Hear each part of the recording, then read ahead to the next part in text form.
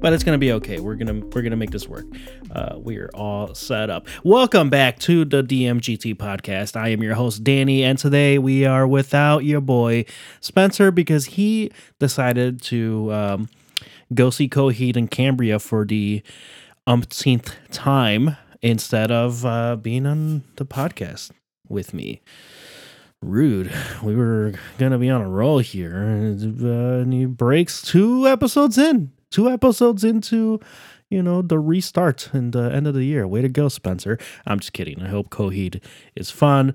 There is a fun picture of young Spencer with Claudio Sanchez, the frontman for Coheed, and it's great. I'm trying to figure out a way to share that on social media without him knowing.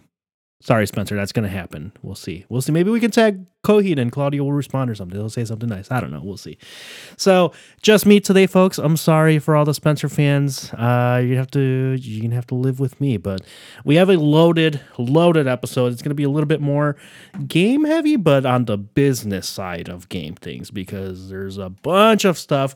The biggest news of the day and the week, maybe the biggest gaming leaks in the games industry history, massive documents and information released by Microsoft by accident, submitting some unredacted documentation to the courts in relation to the FTC and Activision Blizzard acquisitions. We're talking like hundreds of pages and a bunch of like business plans, images, plans around the Xbox, Bethesda games, all their entire lineup of games are like big launches for the next 2 years. What they're doing with the next generation of the Xbox, Elder Scrolls 6. Allegedly trying to purchase Nintendo and Valve, if you could believe it. So we're going to be digging into some of this because there's so much to be had there. This has all basically been confirmed. A court confirmed that these documents were real. Phil Spencer has responded, effectively also kind of showing us that this is real. So we'll get into a little bit of that. Before that, Unity, the game engine that a lot of indie games build off of, huge mistake in some changes that they wanted to do for install fees. That was like the big news over the weekend before this Microsoft stuff really took over. And we'll give you some updated impressions on Starfield because I've put in some more time on that. And I think I'm almost ready to switch full swing back into Baldur's Gate 3, but let's start with the Unity news. We did briefly talk about this, I think, or at least Spencer wanted to bring it up last week, but we didn't end up actually talking about it. But Unity wanted to install or apply an install fee to all their games where every install effectively costs you 20 cents as a developer. So every time someone installed their game, it would cost you 20 cents.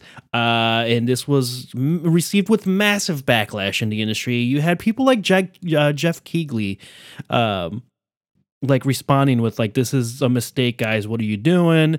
Who typically defends all gaming stuff. So we did mention that last week, but let's get into a little bit more of this because they have started backtracking a little bit here. But we have an example from some developers saying, all right, let's say you make a game that's free to play, freemium. So you got in-game transactions like a Fortnite, for example, right? You buy skins and yada, yada. You make $200,000 from in-game purchases on their game that's been installed 3 million times with 20 cents per install. 2.8 million units. That's 560K. This is Dead Static Drive, the developer for Dead Static Drive. 560K that they now owe.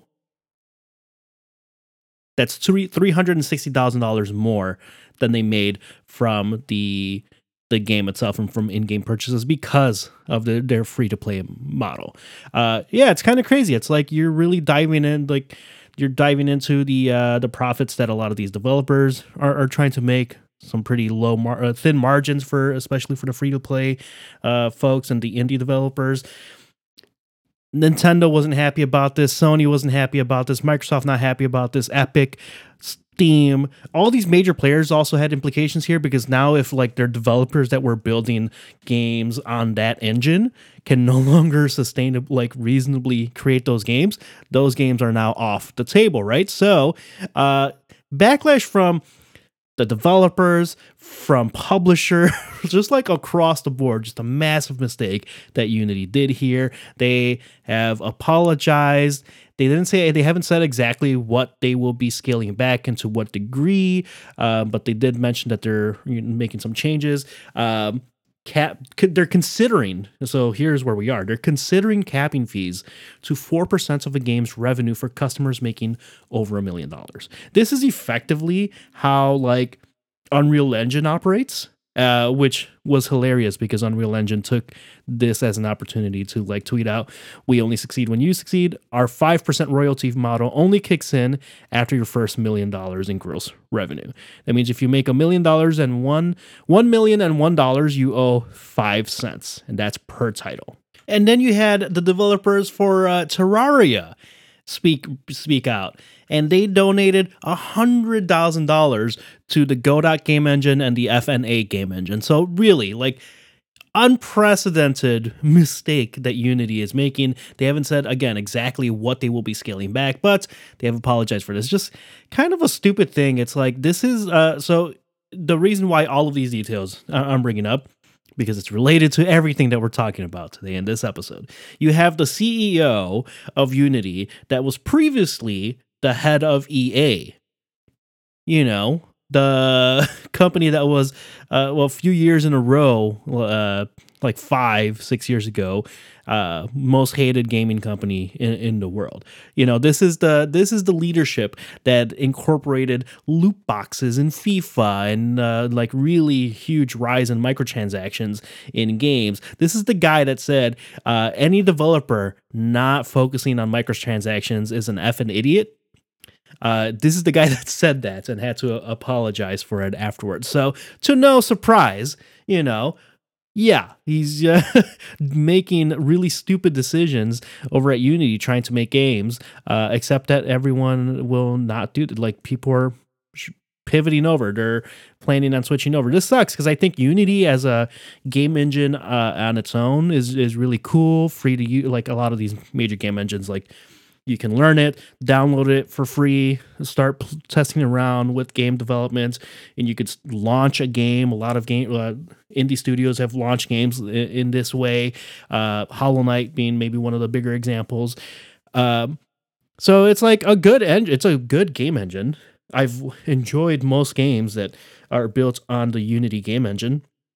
So this is just like a ridiculous way to completely lose all that goodwill that you had going for you with a lot of people. It's just a lot of like like, again, just if someone internally took 2 seconds to think about this for a little bit longer, you'd catch a lot of this stuff where, you know, developers are asking people not to install their games and so on. It's like, okay, this has like no fail safes or safeguards against like malicious installs. Like, okay, what if now that people know that, all right, they're going to get charged per game, like, what if the internet does, you know, the shitty internet thing, and they decide like, let's get a campaign going to install, get a bunch of installs, like install, delete, install, uninstall, install, uninstall. That counts as an install every single time. So in their original update, that's 20 cents per install. They didn't have any updates around that until like after the backlash. They're like, oh wait, no, we do have some fraud detection practices and stuff to like help alleviate this. And it's like, well, that doesn't make me feel nice. So yeah, just a complete mess over there on Unity's side. It's just one of those. This is just one of those fascinating things that I think people don't normally think about when it comes to gaming, like the mechanics and the background functions and the way that the business operates with gaming, because it's a very lucrative but also super competitive space to try and be into, right? Like mobile accounts for like. We talk about like video gaming as an industry making more money than like movies and music combined, movies, TVs, and music combined. Well, half of that is driven by mobile gaming, which the Unity engine also supports mobile games. Um, but if you don't do this right, because this isn't like most games are like one time fees, right? So it's not like typical like in the tech space, like software model, right? Like this isn't normally things aren't like on a recurring subscription. You're not getting money over and over again from the same gamer unless you release games to the cadence that like an NBA 2K, a Call of Duty, and so on do. But even those work because so many people buy them. These are some of the biggest franchises in the world. But as far as like individual games go, like if it costs a lot of money to like get developers to be building a game, something like uh, Final Fantasy 16, I believe the Square Enix just announced that they're losing like 200. They've lost so far $200 million, or they're still $200 million in the hole. Partly because of the PlayStation 5 exclusivity. So like once that opens up next year for PC and Xbox, I think that'll help alleviate some of that and more sales as the year goes on. Yeah, they can still be pretty tight margins. We have the studio that um, makes made all the Borderland games, Gearbox. They're looking to sell. They're looking to get acquired by someone else because they're running low on operating cash and revenue. They have generated over $1 billion in revenue throughout their lifetime, but we're talking over the course of like what is it, like 10 years that they've made the four games. Is it four? It's three Borderlands and a couple of offshoots. So they're looking to sell. So it's a a weird time in the gaming space where a lot of consolidation is happening, and then some studios are like shutting down, like the studio that just did Saints Row. This is Volition. They just shut down after 30 years. They've been around for 30 years. So it's a weird time in the gaming industry with all this stuff happening. And then you get all these leaks, and obviously the big news over the last 12 months, I'd even say 24, with going back to the Activision, to the Bethesda acquisition rather, obviously has been Microsoft acquiring Activision Blizzard King, which has gone through right now. All the leaks and legal document and court stuff is just formalities to like close the deal. It's happening. So a bunch of documents leaked overnight, and it at first seemed like okay, just some emails, some communications here and there, some plans, and then it's just all hell breaks loose. It is effectively hundreds of pages of documentations of unredacted discovery, effectively like legal, like discovery that the FTC and the courts needed access to on their strategy and like why it was okay for them to acquire Activision Blizzard, yada yada yada. But it's giving us a ton of insights into like a lot of the games that they're releasing, the upcoming console strategy that they have, the upcoming Game Pass strategy. Like this is unprecedented. Imagine like Apple's like 4-year plan being completely out there. Like here's what we're doing, where we're going with iPad. Here's where we're going with iPhone, with Mac, with the M chips, the in-house silicon, all the emails internally from like Tim Cook to their marketing teams and to the developing teams and the rest of their executive leadership. Like this is that scale of a leak for Xbox and Microsoft, because they sent over a link to an unredacted discovery doc and file that was supposed to be contained like the redacted files instead. So this was an oopsies on Microsoft's side. This wasn't like the FTC uploaded it or the courts uploaded it. It's like, no, they sent us the files and we uploaded the files that they sent us for, legal access. They just happened to send us the wrong one. So massive news. Phil Spencer, and I'm gonna read off Phil Spencer's response first before I get into a lot of these details, because I think it's important to kind of paint the picture of where I'm going with this. So Phil Spencer responds as of Tuesday afternoon. We've seen the conversation around old emails and documents. It is hard to see our team's work shared in this way because so much has changed and there's so much to be excited about right now and in the future.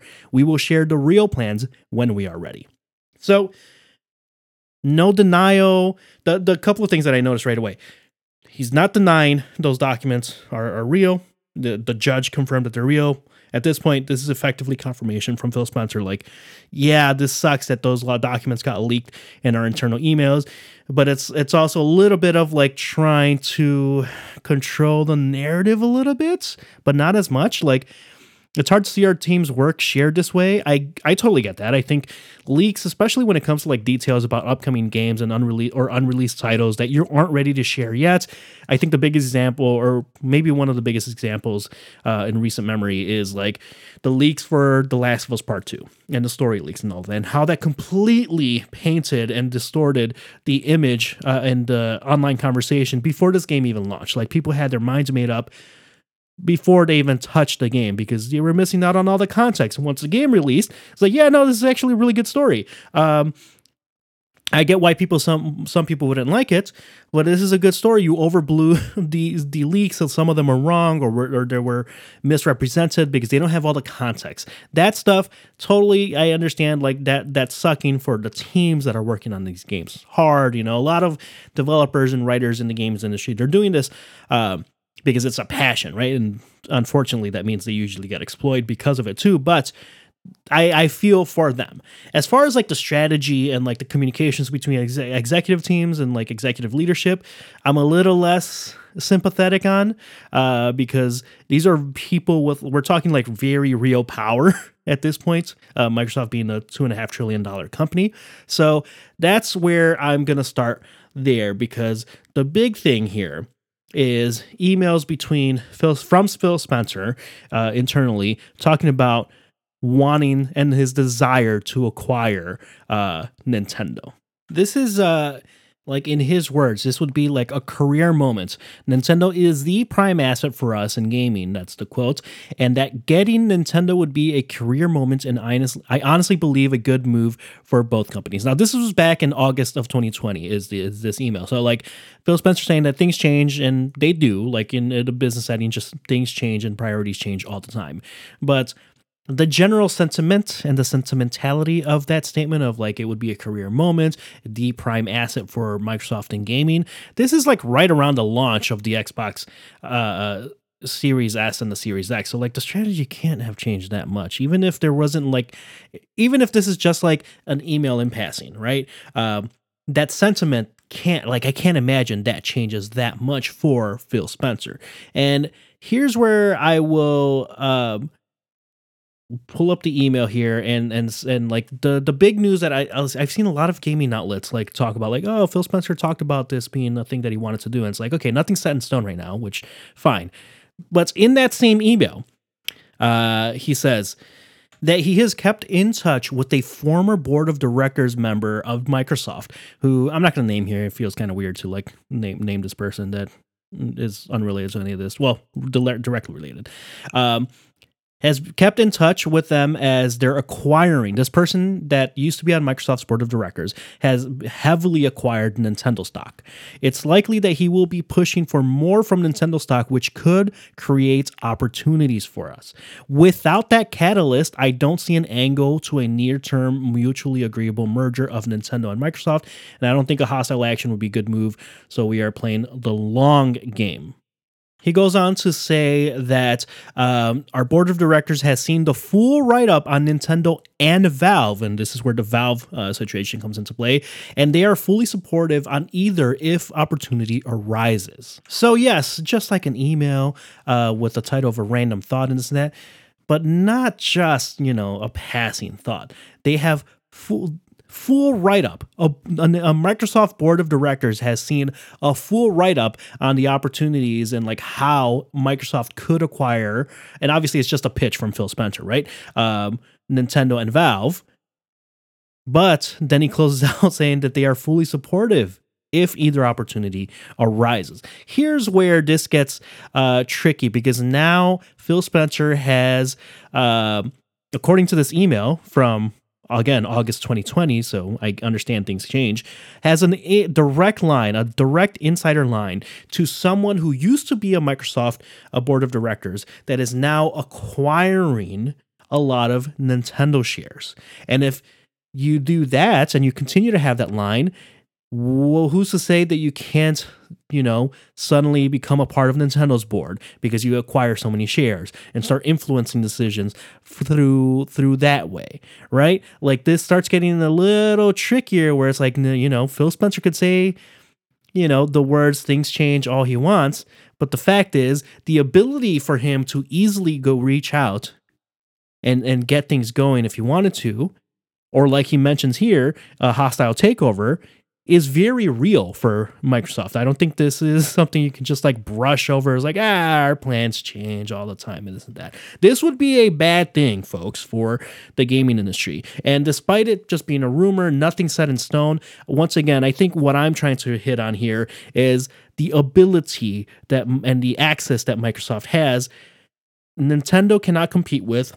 Sony cannot compete with. There are like two other companies in the world that could compete at this level if they wanted to, and you'd have to get outside.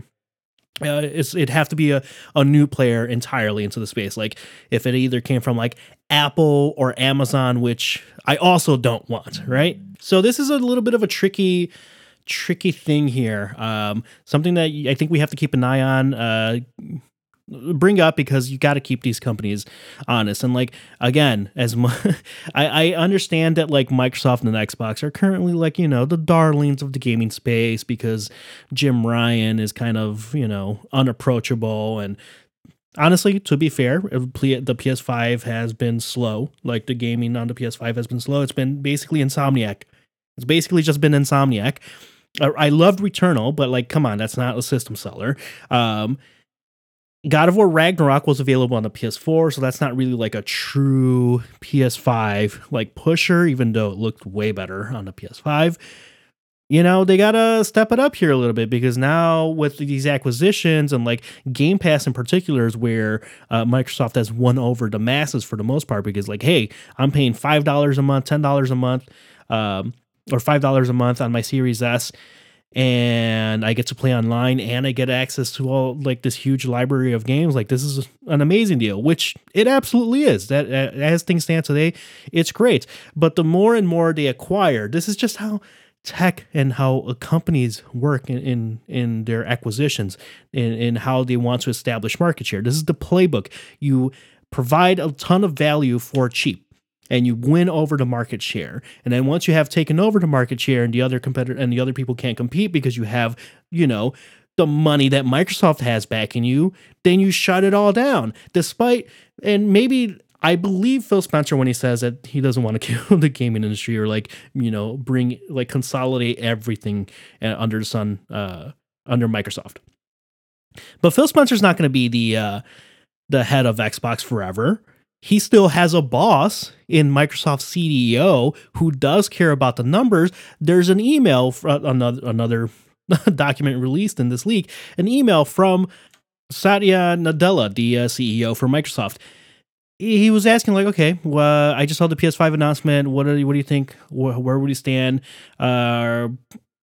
with our market share with Xbox? So he very clearly cares about the numbers, and I think people forget that. Like Phil Spencer I'm sure has a ton of autonomy and like has control over Xbox, but he still has a boss, someone he has to respond to.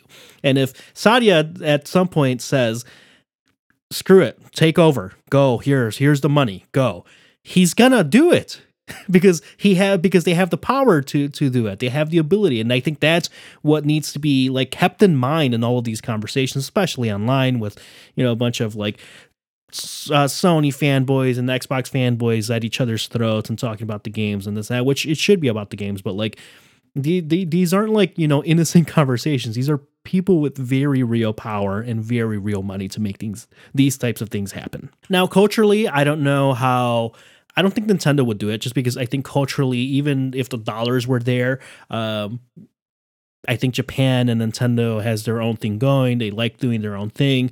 I think Microsoft literally tried this back in the 64 era before they did the Xbox. They tried to like partner and merge with Nintendo, and Nintendo said, hell no.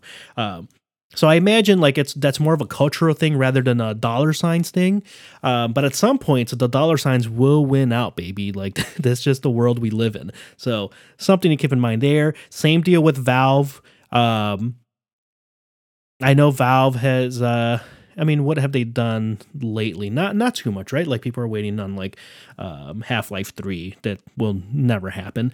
But Steam, being even though like Steam primarily functions out of the Microsoft ecosystem because that's where PC gaming for the like most part really happens. There's really no other true player in the PC gaming space. Some people will do like Linux or Macs can start gaming now and you can download Steam on that too, but it's really all happening under Microsoft. So in one sense, it's like already kind of there, but they're also like a separate store. They're an entirely separate entity that operates completely independently of whatever anyone does in the PC hardware space. So I wouldn't love that either. That would like kind of lock things down to the Microsoft Store and the Xbox app on Windows, which Windows 11 and stuff I don't love.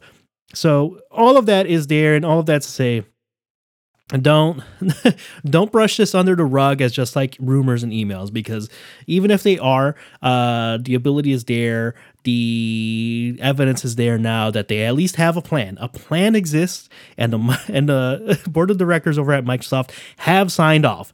So if the opportunity is there, I don't care what Phil Spencer tweeted, he would do it. They would do it because it would be the business correct thing to do, at least for the board and Microsoft investors. So that's like the big thing that I wanted to touch on before I moved on to all the other leaks. And that's at least the stuff that is most important, or the things that I've found most interesting. So Phil Spencer not that long ago said that he didn't believe that the Xbox needed a mid life cycle refresh, like a pro version of an Xbox, like we're getting allegedly with the PS5. We got the PS4 Pro, we got the Xbox One X, right, mid year of the Xbox One, or mid cycle.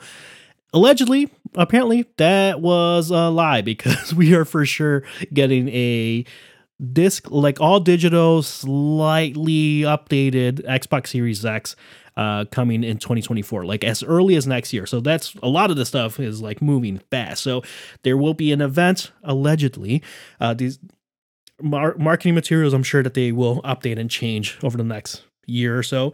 But allegedly in June, there's going to be an event. They're going to announce the updated Xbox Series X, an updated, maybe slim Xbox Series S, and then long-term moving in a direction where they have plans, or some of these documents talk about doing a cloud console hybrid. So moving to ARM architecture rather than x64, which is really more of a CPU thing, but that really shows that they maybe care a little bit less about like outputting the most powerful machine out there, really hammering in on Game Pass and doing that hybrid situation where it's like some games you can only play on the cloud, some games you can install directly on your device. Going to be less powerful if they go ARM, unless, some developments happen there really quickly over the next couple of years. Something that's like I'm a little less, on board on. I don't mind like the refreshed Series X, mid-cycle Series X being all digital only. But having that as your only option moving forward is where you lose me on. And I've said this about the PlayStation Portal, the weird handheld, cloud-only handheld. We've criticized that here. We've criticized Nintendo on that. So I don't know how I feel about that. It feels a little bit strange, and I'm not super on board with that. But that would allegedly happen in or around 2028, which lines up to the 7-8 year console lifespan that we've been seeing over the past few generations. We're getting a new Xbox. That that updated mid-cycle Xbox getting a new Xbox controller, which looks cool. It looks interesting. Haptic feedback and a rechargeable and swappable battery, which I think is very cool. It looks a little bit updated. It looks, solid. I'm not mad at that. It also seems like they might go after the PlayStation Portal with a sub $99 consumer or handheld device option, using some lighter version of an OS for probably just cloud-based. So yeah, almost effectively directly a PlayStation Portal competitor. If they come in with a $99 handheld device that is cloud, but you aren't tethered to a console. Like, I'm much more interested in that PlayStation. So get your act together over there. So I wouldn't be upset at that one for as far as a handheld goes. But yeah, just a bunch of like timelines and milestones over like, the hardware design and what they're looking for from the silicon, the platforms, the game engines, marketing kits, and when they expect a lot of this stuff, yada yada. This is like a full rundown of like internally, like how you would plan effectively a new product launch. There's a pretty funny email in here as well from Phil Spencer, like talking about watching the PS5 announcements and being like, I'm not worried about it. We have a better product, and like, we're in good shape. We have a winning formula and so on. I do think like on the hardware side, like pound for pound, if you compare the PS5 to the Xbox Series X, the Xbox Series X is undoubtedly the better and stronger product on a purely technical scale. Like, we talk a lot about like movies and like home theater stuff here. Well, not a lot, but we like doing that stuff too. And the PS5 can only output 422 on the chroma space with HDMI 2.1, so it's limited to the 24 gigabits per second. Whereas the Xbox Series X, full bandwidth, the 30 gigabits per second on the HDMI 2.1, which means that you get full color chroma 444. It's going to look better. Like if you collect Blu-rays, for example, get the Xbox Series X. So like on that side, Phil was 100% correct on. They have the better product on the hardware. Unfortunately for them, gaming is more of a software play. Because games at the end of the day are software, and people are going to go where the software is. And that's, why they haven't really won over, despite PlayStation 5, like I mentioned earlier, not really dominating or like any lead that they have this generation is coming off the heels of the success and the games that were launched on the PS4. The PS5 has been relatively slow up until we're getting Spider-Man.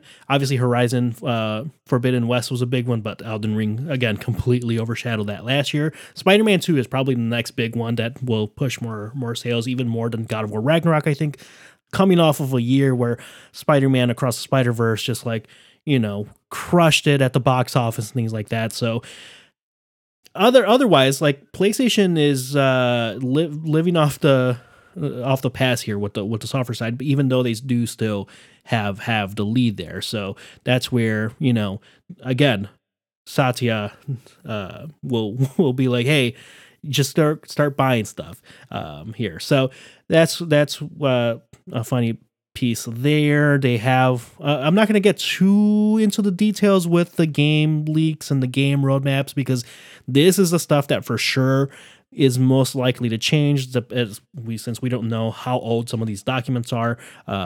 They're a little dated, not super dated like from earlier this year, but even like in 6 months, things can drastically change. But the big stuff here is we're getting an Oblivion remaster, which I think is cool. I would love to replay Oblivion a little bit more updated. To no one's real surprise, and I think some people were kind of holding out hope that the Elder Scrolls 6 would come to the PS5. The Elder Scrolls 6 is not coming to the PS5, folks. I'm sorry to say.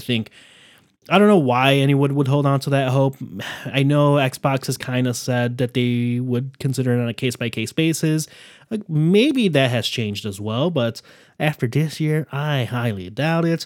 So I imagine, of course, I would expect the Elder Scrolls 6, just like, most PlayStation exclusives aren't coming to the Xbox.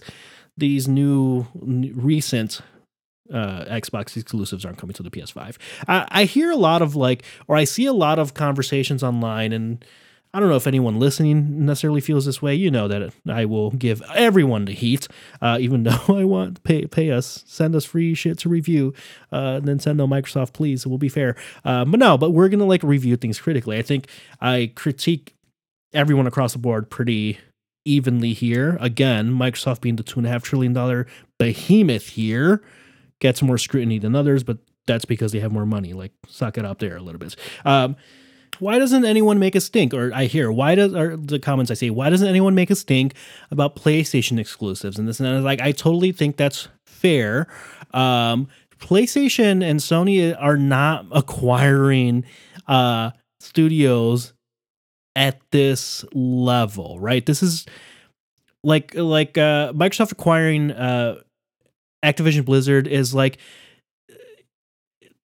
I would criticize Sony if they had the capability to acquire like Take-Two, for example, with Take-Two does like NBA 2K, the Red Dead series and GTA series, and like imagine if GTA 6 went exclusive either way.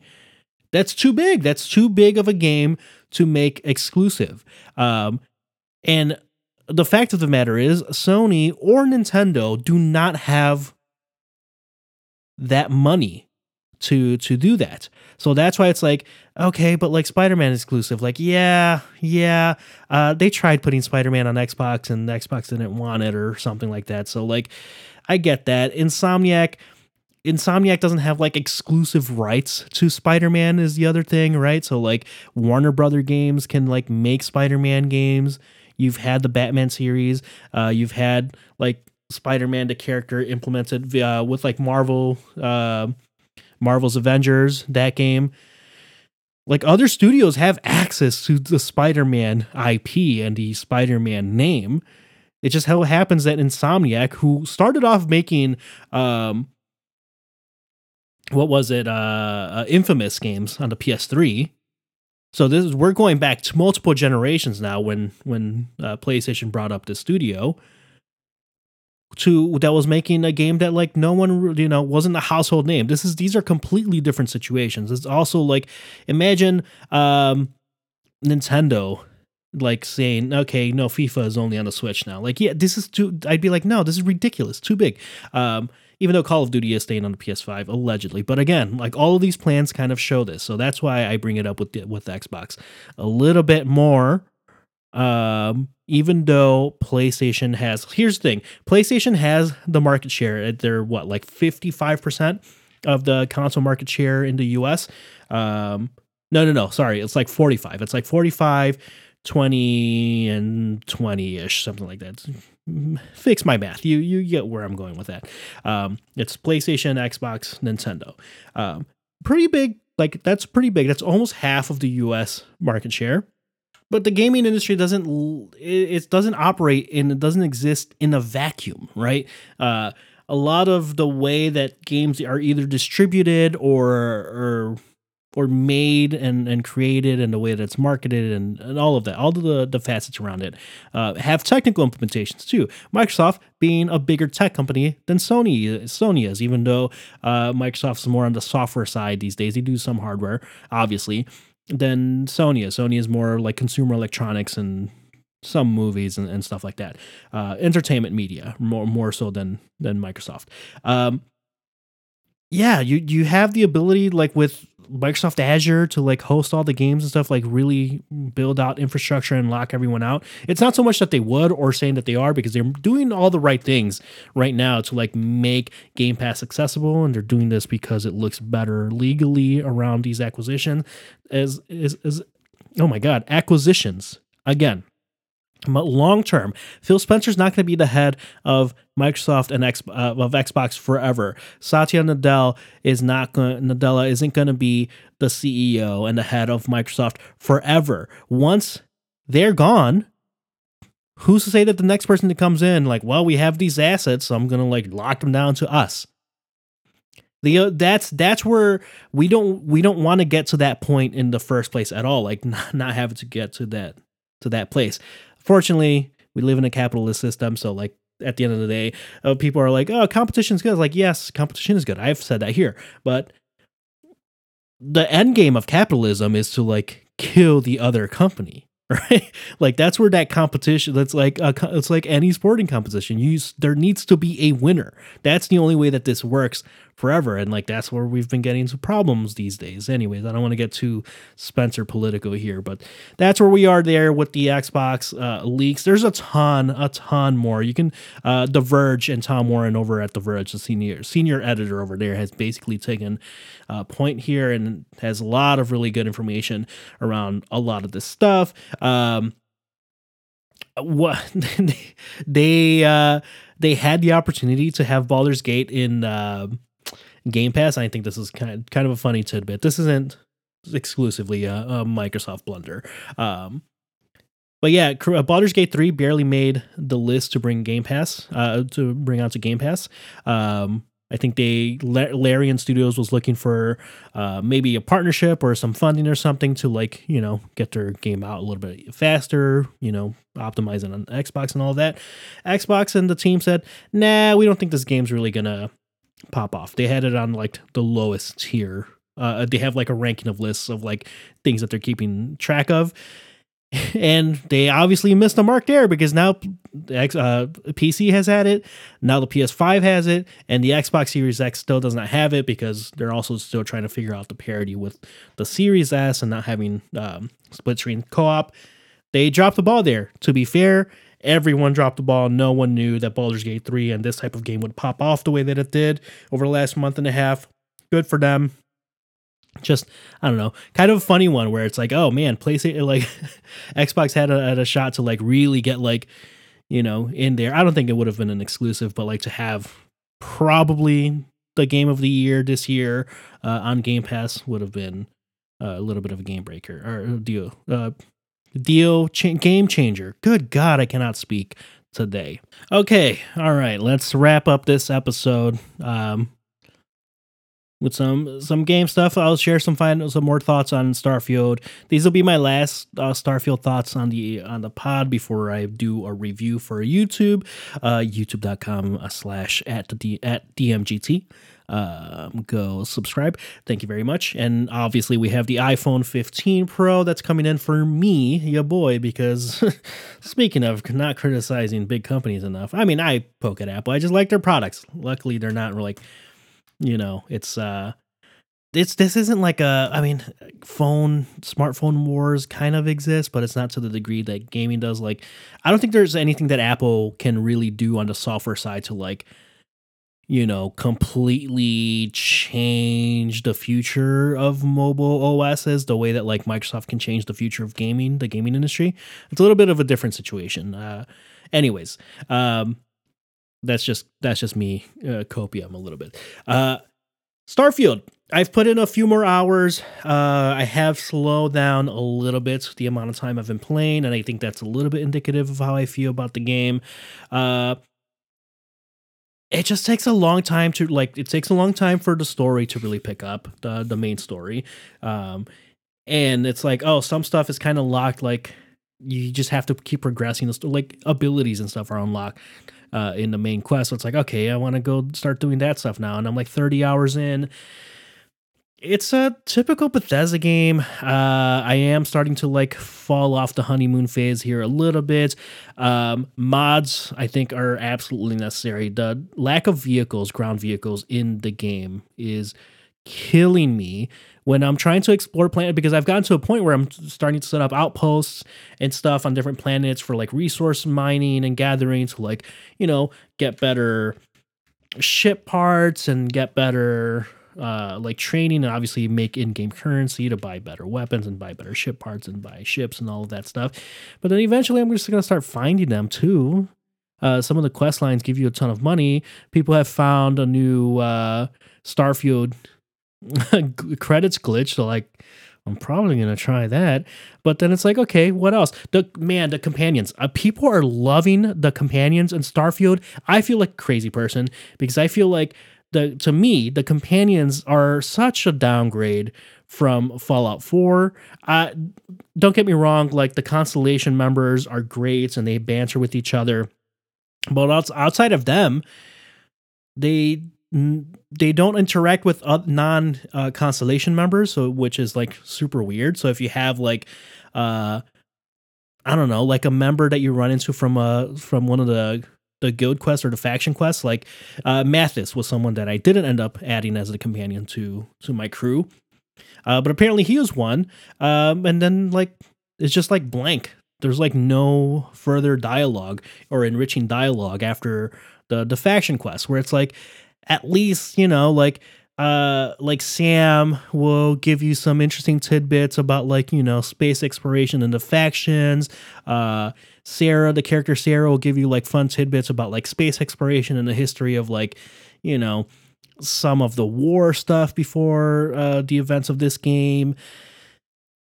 And then then after that it just all falls a little bit flat. I don't know, I feel like the companions in Fallout 4 were a little bit stronger for me there. And like especially again, it was a mistake playing this immediately after Baldur's Gate 3, because the companion, like the depth in conversations and characters in Baldur's Gate 3 is just like unmatched. Like it's not even a competition, it shouldn't be a competition, but like that's just what was top of mind as I've been playing Starfield. The spaceship builder I've ended up having a ton of fun with. That's probably what's driving me the most, just to like have a cooler spaceship and like adding more things and upgrading my points so I can like add better ship parts and classes of the ships. And that's what's really keeping me going. Everything else is just like, okay, I think I've gotten my scratch. I will come back to this at some point with mods and stuff, and once I upgrade my PC, or fix my PC rather, and play some more with some of that stuff. That's, I think, where the longevity for Starfield will lie. I bet you some people are going to like mod a better travel system so you're not like fast traveling everywhere. So yeah, I think for me it's probably